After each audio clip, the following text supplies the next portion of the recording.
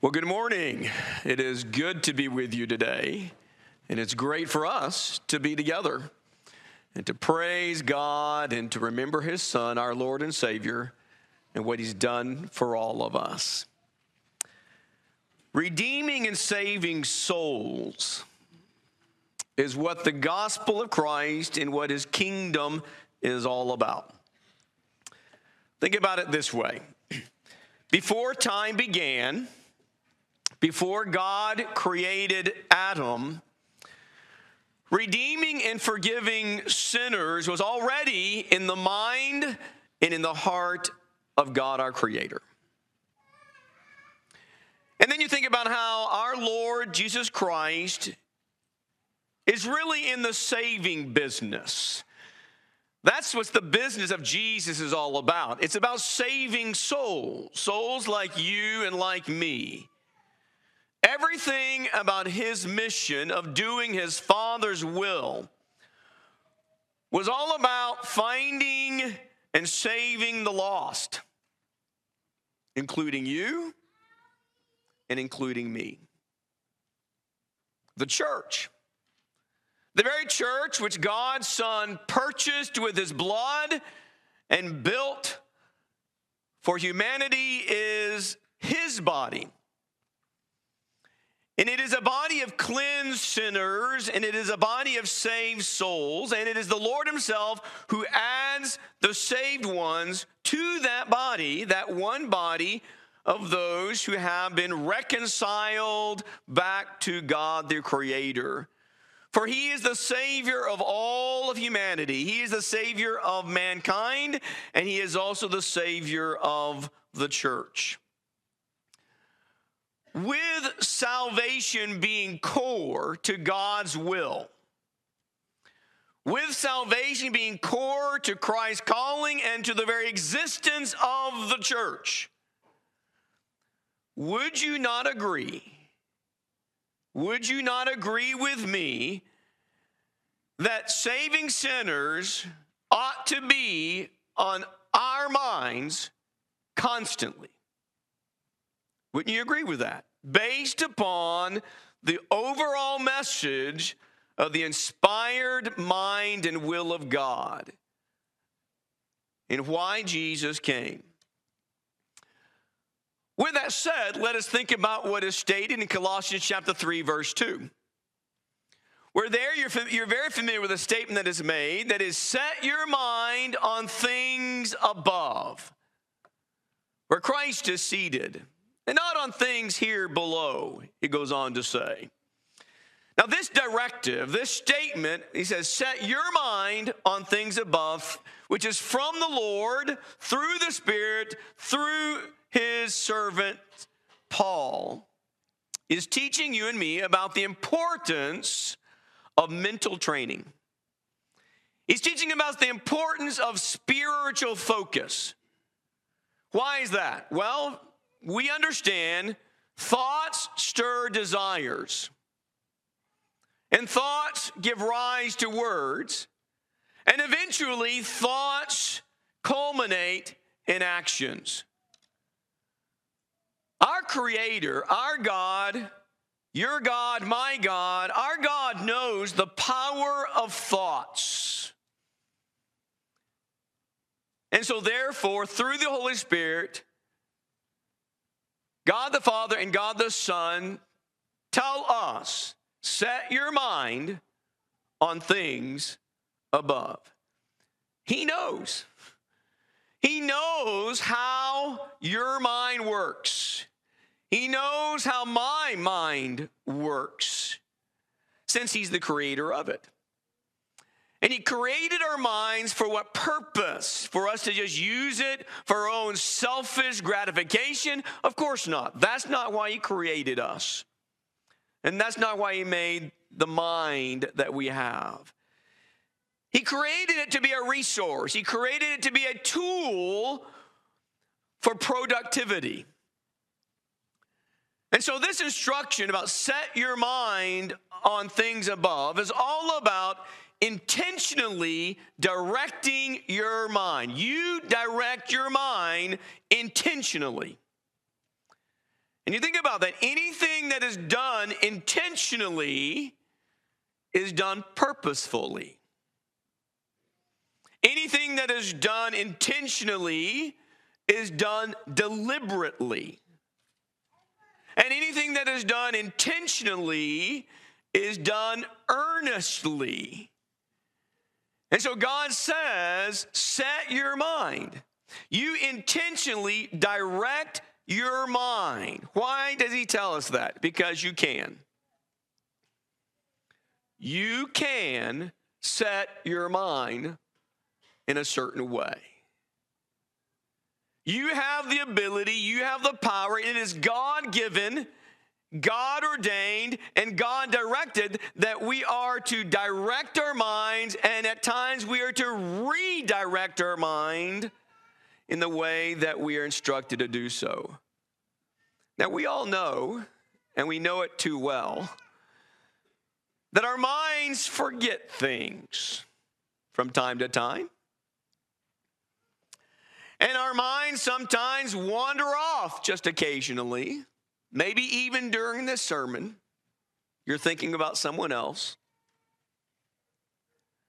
And even to the point that our minds in this world and in our lives get cluttered. And so therefore it is important that we take measures to train our minds to focus on the right kind of things. And so the command is that we are to mind above things. Now, verse 1 clearly reveals to us that the above things pertain to Christ. It pertains to everything that's connected or related to Christ Jesus, the Son of God. And so when our minds are properly minding Christ, when our minds are intentionally directing ourselves toward Christ, when you read the rest of chapter 3, you see some practical manifestations of that. For one, when you mind Christ, you are constantly and daily considering your body, the members of your body, as dead to sin. And so you are every day putting away anything that is sinful. That's one manifestation of minding above things. But that's only part of it, because the chapter continues to build on that thought, and then it says, okay, yes, put away sin. You're dead to sin now, but also at the same time, you have to be putting on something. You got to replace what you put away with something good. And so it talks about all these different virtues, these characteristics that are reflections of Jesus in you. So that is an illustration of when you mind Christ, when your mind is set on above things, what starts to happen? What is the product of that kind of mental, spiritual training of your mind? An example of that is found in James chapter 3, when it talks about wisdom, and it contrasts wisdom that is from below and wisdom that is from above. But we want the wisdom from above because that's where our mind is. Our mind are on things above. So we want above kind of wisdom. And once again, we have some very practical manifestations of when we are receiving and utilizing heavenly wisdom. What does that look like? It's not just something that stays in your head. It's something that's manifested. And so, for example, in James chapter 3, there at the last two verses of the chapter, it reads, the wisdom from above is first pure. Purity is wisdom. It's God's wisdom. But that's not all. He goes on. He says, yes, above is first pure, and then peaceable and gentle, reasonable, full of mercy and good fruits, unwavering, without hypocrisy, and the seed whose fruit is righteous is sown in peace by those who make peace. So that's just an illustration of when we are intentionally directing our minds on above stuff. When we're intentionally directing and redirecting our thoughts on things above, such as heavenly wisdom, what happens in our life? Well, we are transformed. we are changed. Philippians 4, we have already read this morning, the beginning of our assembly, where we clearly see we are directed, we are to meditate, we are to ponder, we are to think on certain things. And there's a number of things there as well that we're told to focus on, and they are right things and pure things and good things. So now let me present a question to you. When we are putting our minds, when we are directing our minds on Christ, on above kind of stuff, how does that influence and impact you and me as it relates to the Lord's mission? As it relates to the Lord's business of saving souls? If my mind is set on above things, how does that relate to this idea of evangelism and personal evangelism?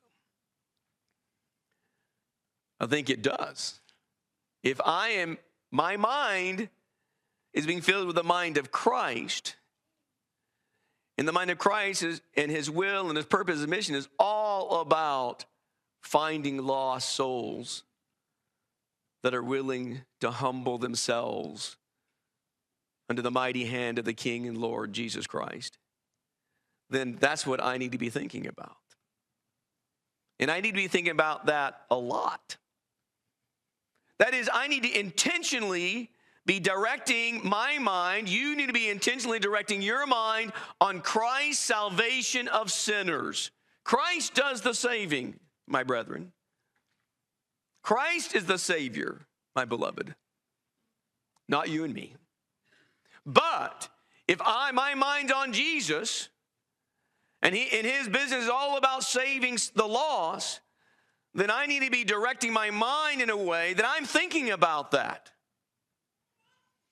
I recently was able to be part of a class where Andy Cantrell was presenting a lesson, and he reminded me of the 4 C's of evangelism. Actually, you can go back on our website to a series of studies that our brother David Creech has presented, and these points are found there as well. And the 4 C's are care, consciousness, courage, and craft. Now, I'm quite confident, I feel quite assured that most, if not all, Christians care. I know you care. You care about people, and you care about the people around you, and I know you want them to be saved. You care. I am confident of that.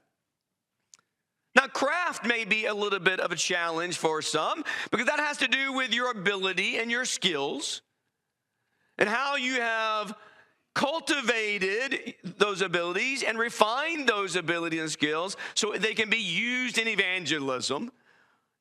But the point is, craft is something that is learned. It is something that's developed. It is something that is refined.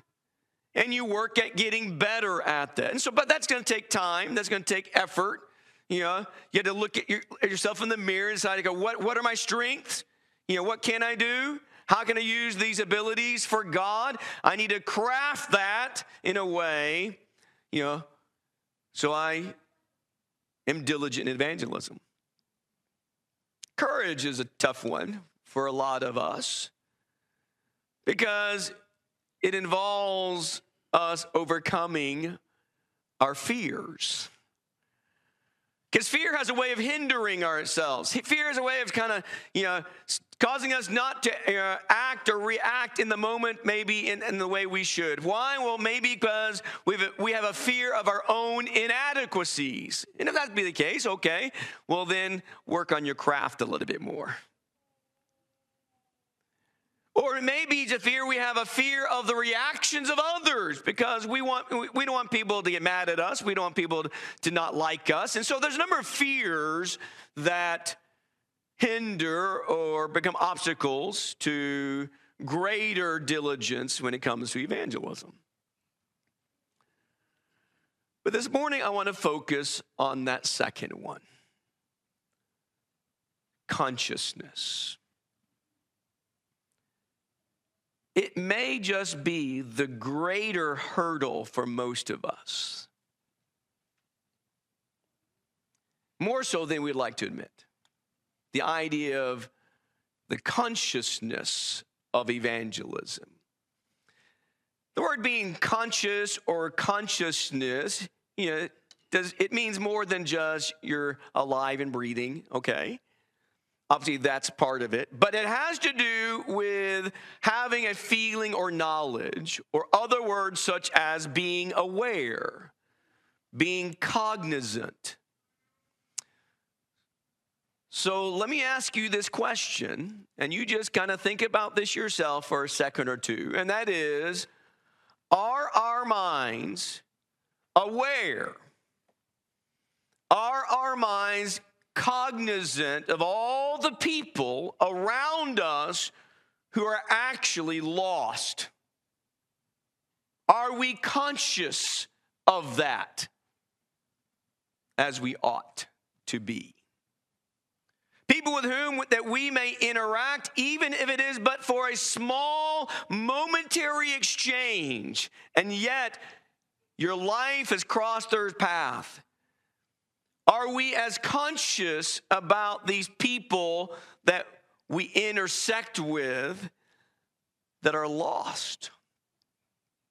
Have we set our mind on evangelism so that we're thinking about lost souls around us every single day? Do you think that way every day? I have to confess, even as a preacher, I fall short of that.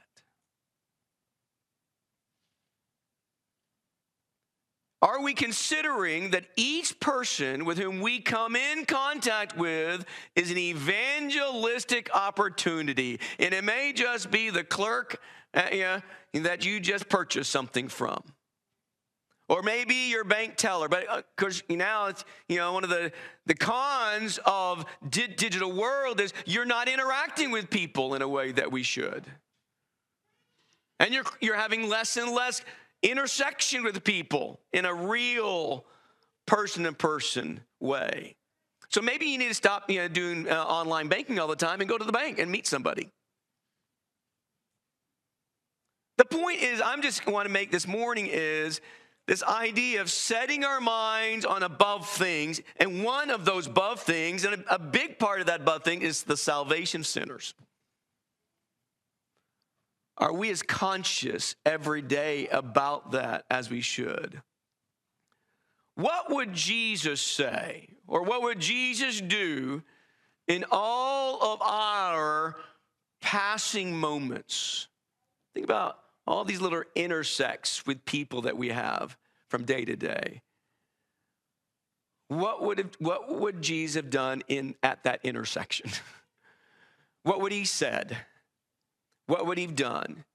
That momentary encounter.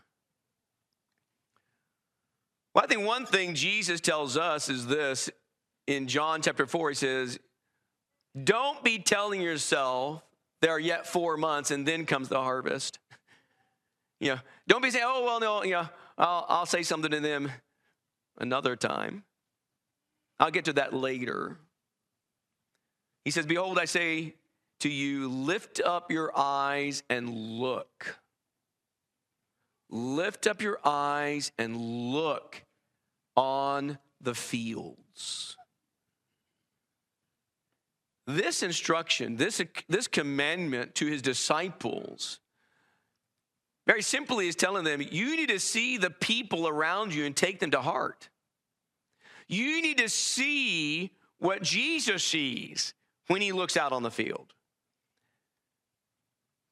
And sadly, because of our frailties, because of our carnalities, we don't always see what Jesus sees. We just see what we want to see. We just see what we're looking for. And so watch out for this concept here of there's still 4 months to go. What is that? That's procrastination. That's what that is. Watch out for procrastination. He says, look out, in the world. Look out your door, look out your window. See all around you people that God loves, people that Jesus died for, people who need Jesus to be saved. We need to be aware. We need to be cognizant of the importance and the urgency of saving souls while we can. And that's why I say this second C in the list, this idea of consciousness, is probably a bigger hurdle for a lot of us than we want to really admit. Because sometimes we're just not thinking about it. It's just not on our minds, as it should be. And why is that? Well, I think one reason is our minds get crowded. And they're often crowded, with the business of just living in this world, living on this earth, and that's not bad. We need to be busy living life and living as God wants us to live it, rejoicing every day and treasuring the blessings that we have.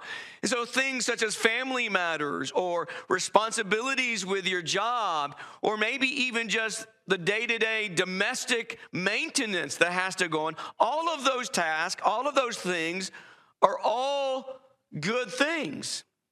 And they are things that you need to be doing. And you need to be tending to those things. When God placed Adam and Eve in the garden, what did he do? He gave them a job. He says, okay, take care of this. And we have been given jobs to do in this sense. We have a life that we're to live for God, and we're to tend to all the facets that life involves. And we need to do the best we can in those relationships. And we need to do so properly and in a Christ-like way. But the point is, as we faithfully and diligently apply ourselves to meeting these God-ordained responsibilities, family, job, community, just tending to life matters. As we are doing those things, what happens though, and I think we're all on the same plane from time to time at least, what happens to us all is this, that our thoughts become so consumed with tending to the here and now obligations, our mind is not as set on the business of the Lord saving souls. It may just be our minds are just not thinking about evangelism because our minds are set in a different direction. Now, some of those things you need to be thinking about, and you need to be doing those things. But the problem is, we can get consumed with this idea of the momentary consciousness of living life. Live life, and live it joyfully, and live it gratefully and gloriously to the Lord. But along the way, don't forget to set your mind on the above things of saving souls. I want to give you 3 practical reminders, just 3 practical reminders to help us to set our minds on personal evangelism. You using whatever your skills are, whatever your abilities are, whatever opportunities that come your way, you doing the best to use that to the best of your ability, to the glory of God, according to the name of Christ. What are 3 things to help us to be more mindful of this? To mind the above thing of saving souls. The first one is simply this, and that is the power to convert and the power to save sinners is the gospel of Christ. The power is not you. Neither is the power me or any other evangelist. The power is not us. And so we are reminded in Romans and in 1 Corinthians where Paul writes, he says, I'm not ashamed of this gospel. And why is that? Because it is God's power. The gospel is God's power to save the one who will believe. And he writes in 1 Corinthians 3:6, he says, I planted and Apollos watered, and those were the crafts that were utilized by those two brothers of ours. But Paul did not bring the increase, and neither did Apollos bring the increase. But they were great workers in the kingdom, and they were diligent in evangelism in the first century. But it is God who brings the increase. It is God who causes the growth, because it is his words that are the words of eternal life. We are simply messengers. But be a messenger.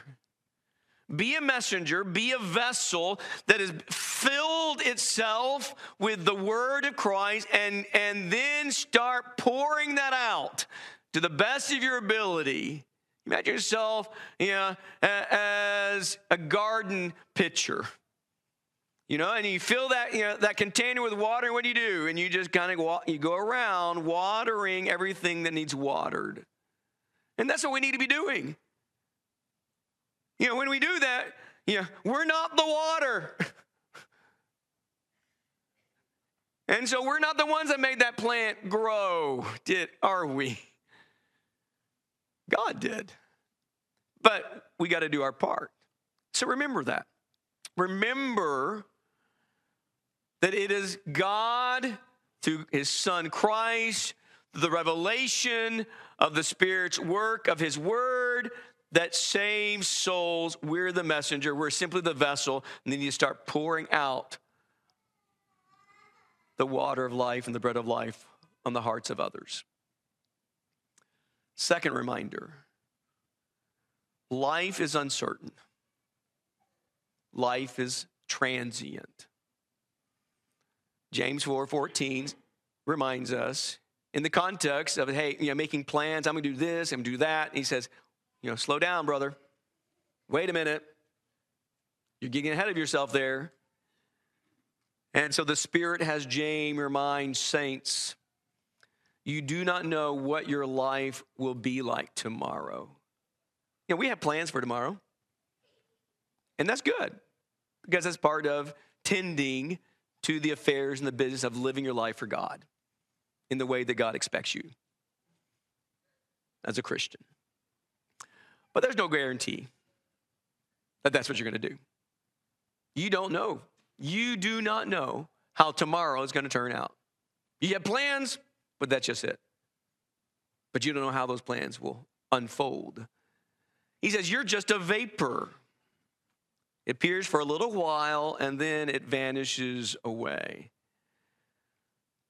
The point is, in the context of minding above things, the above things of salvation, the saving of the lost. That is, you may not have another opportunity to do it. You may not have another opportunity to do it. Today is the day you do it. And every day God gives you, that's the day you do it. Because tomorrow is no guarantee. You may not have another opportunity. But also, they may not have another opportunity to hear either. It's not just you. It's all of us. You and I may not have another opportunity to share the gospel, to talk to someone about Jesus, but they may not have another opportunity to hear the message of Jesus, to have some seed sown in their heart. Thirdly and finally, think daily about eternity.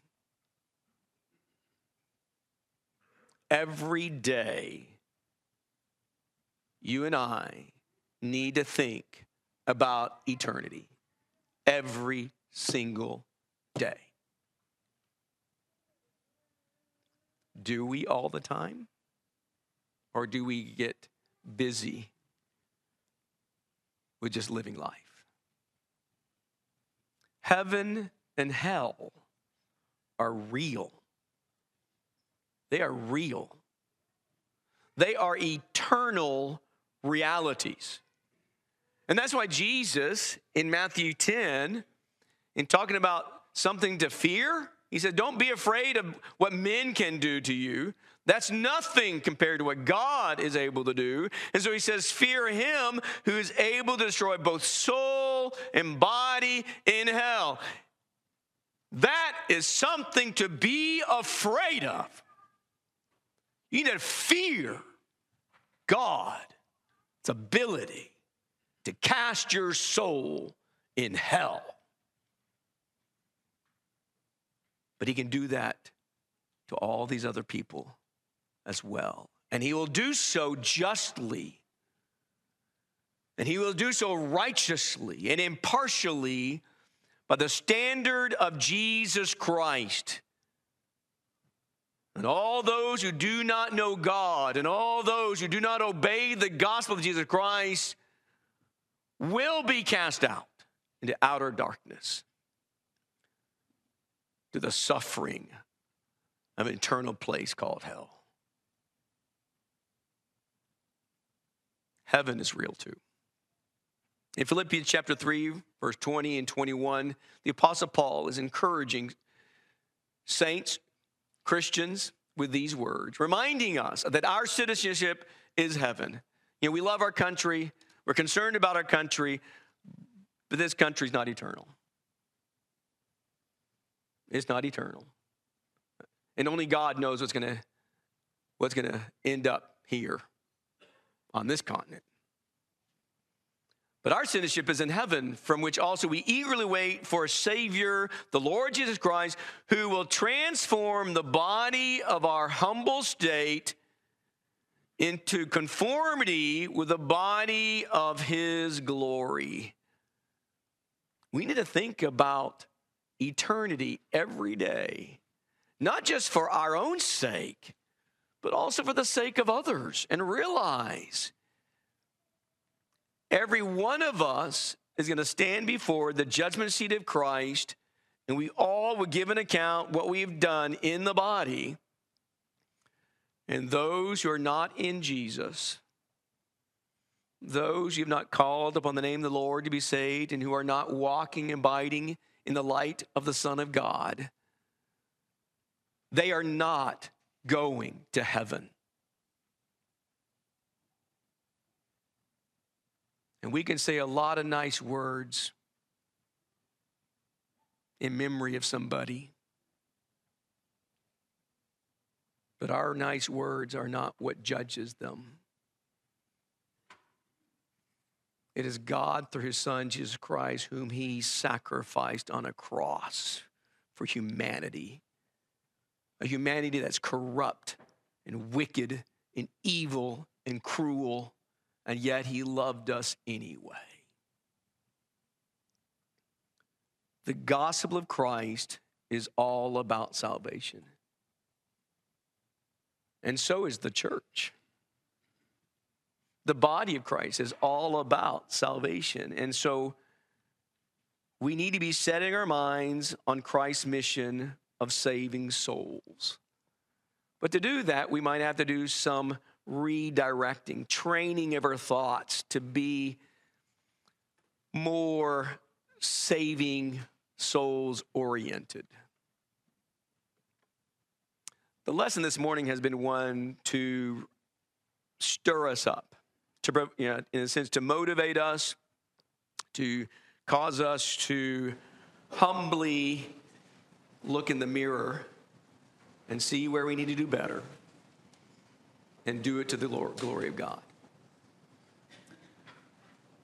But have you called upon the name of Jesus Christ to be saved? Have you done that? Because if you have not, at this very moment, you are lost. Lost because of the sins you have committed. Lost because of the transgressions that you have committed against your Creator, against your Lord and Savior, and against the Holy Spirit. But God doesn't want you to be lost, does He? God wanted you saved long before He even breathed breath into Adam. He already had a plan. And that plan is Jesus Christ. And if you've not called upon the name of the Lord in obedience to the gospel of Jesus, you're outside of Christ and you're lost. And if you die before submitting to Jesus, you will die lost and condemned. But that's not what Jesus wants, and that's not what God wants. He simply says, if you believe Jesus to be the Christ, the Son of the living God, and believe that with all of your heart, to the point that you're willing to confess that faith in Jesus Christ with your mouth before others, that not only that Jesus is and that Jesus died, but He was raised on the third day, and with that confession to repent of your sins and be baptized into Christ to receive the gift of salvation. It is through faith and obedience, through faith, repentance, and baptism that we call upon the name of the Lord. It's at that point that we receive forgiveness. If you've not done that, we want to encourage you to do that today, and we're ready to help you. Because today is the only moment you have right now. Tomorrow, there's no guarantee. If you are a Christian, and there may be some sin in your life that you need to correct, you need to repent of, you need to confess it to your Father above, you need to make that right. If we can help you in praying with you and praying for you, invite you as well. Whatever your spiritual need may be, please come now when we stand and sing the psalm that's been selected.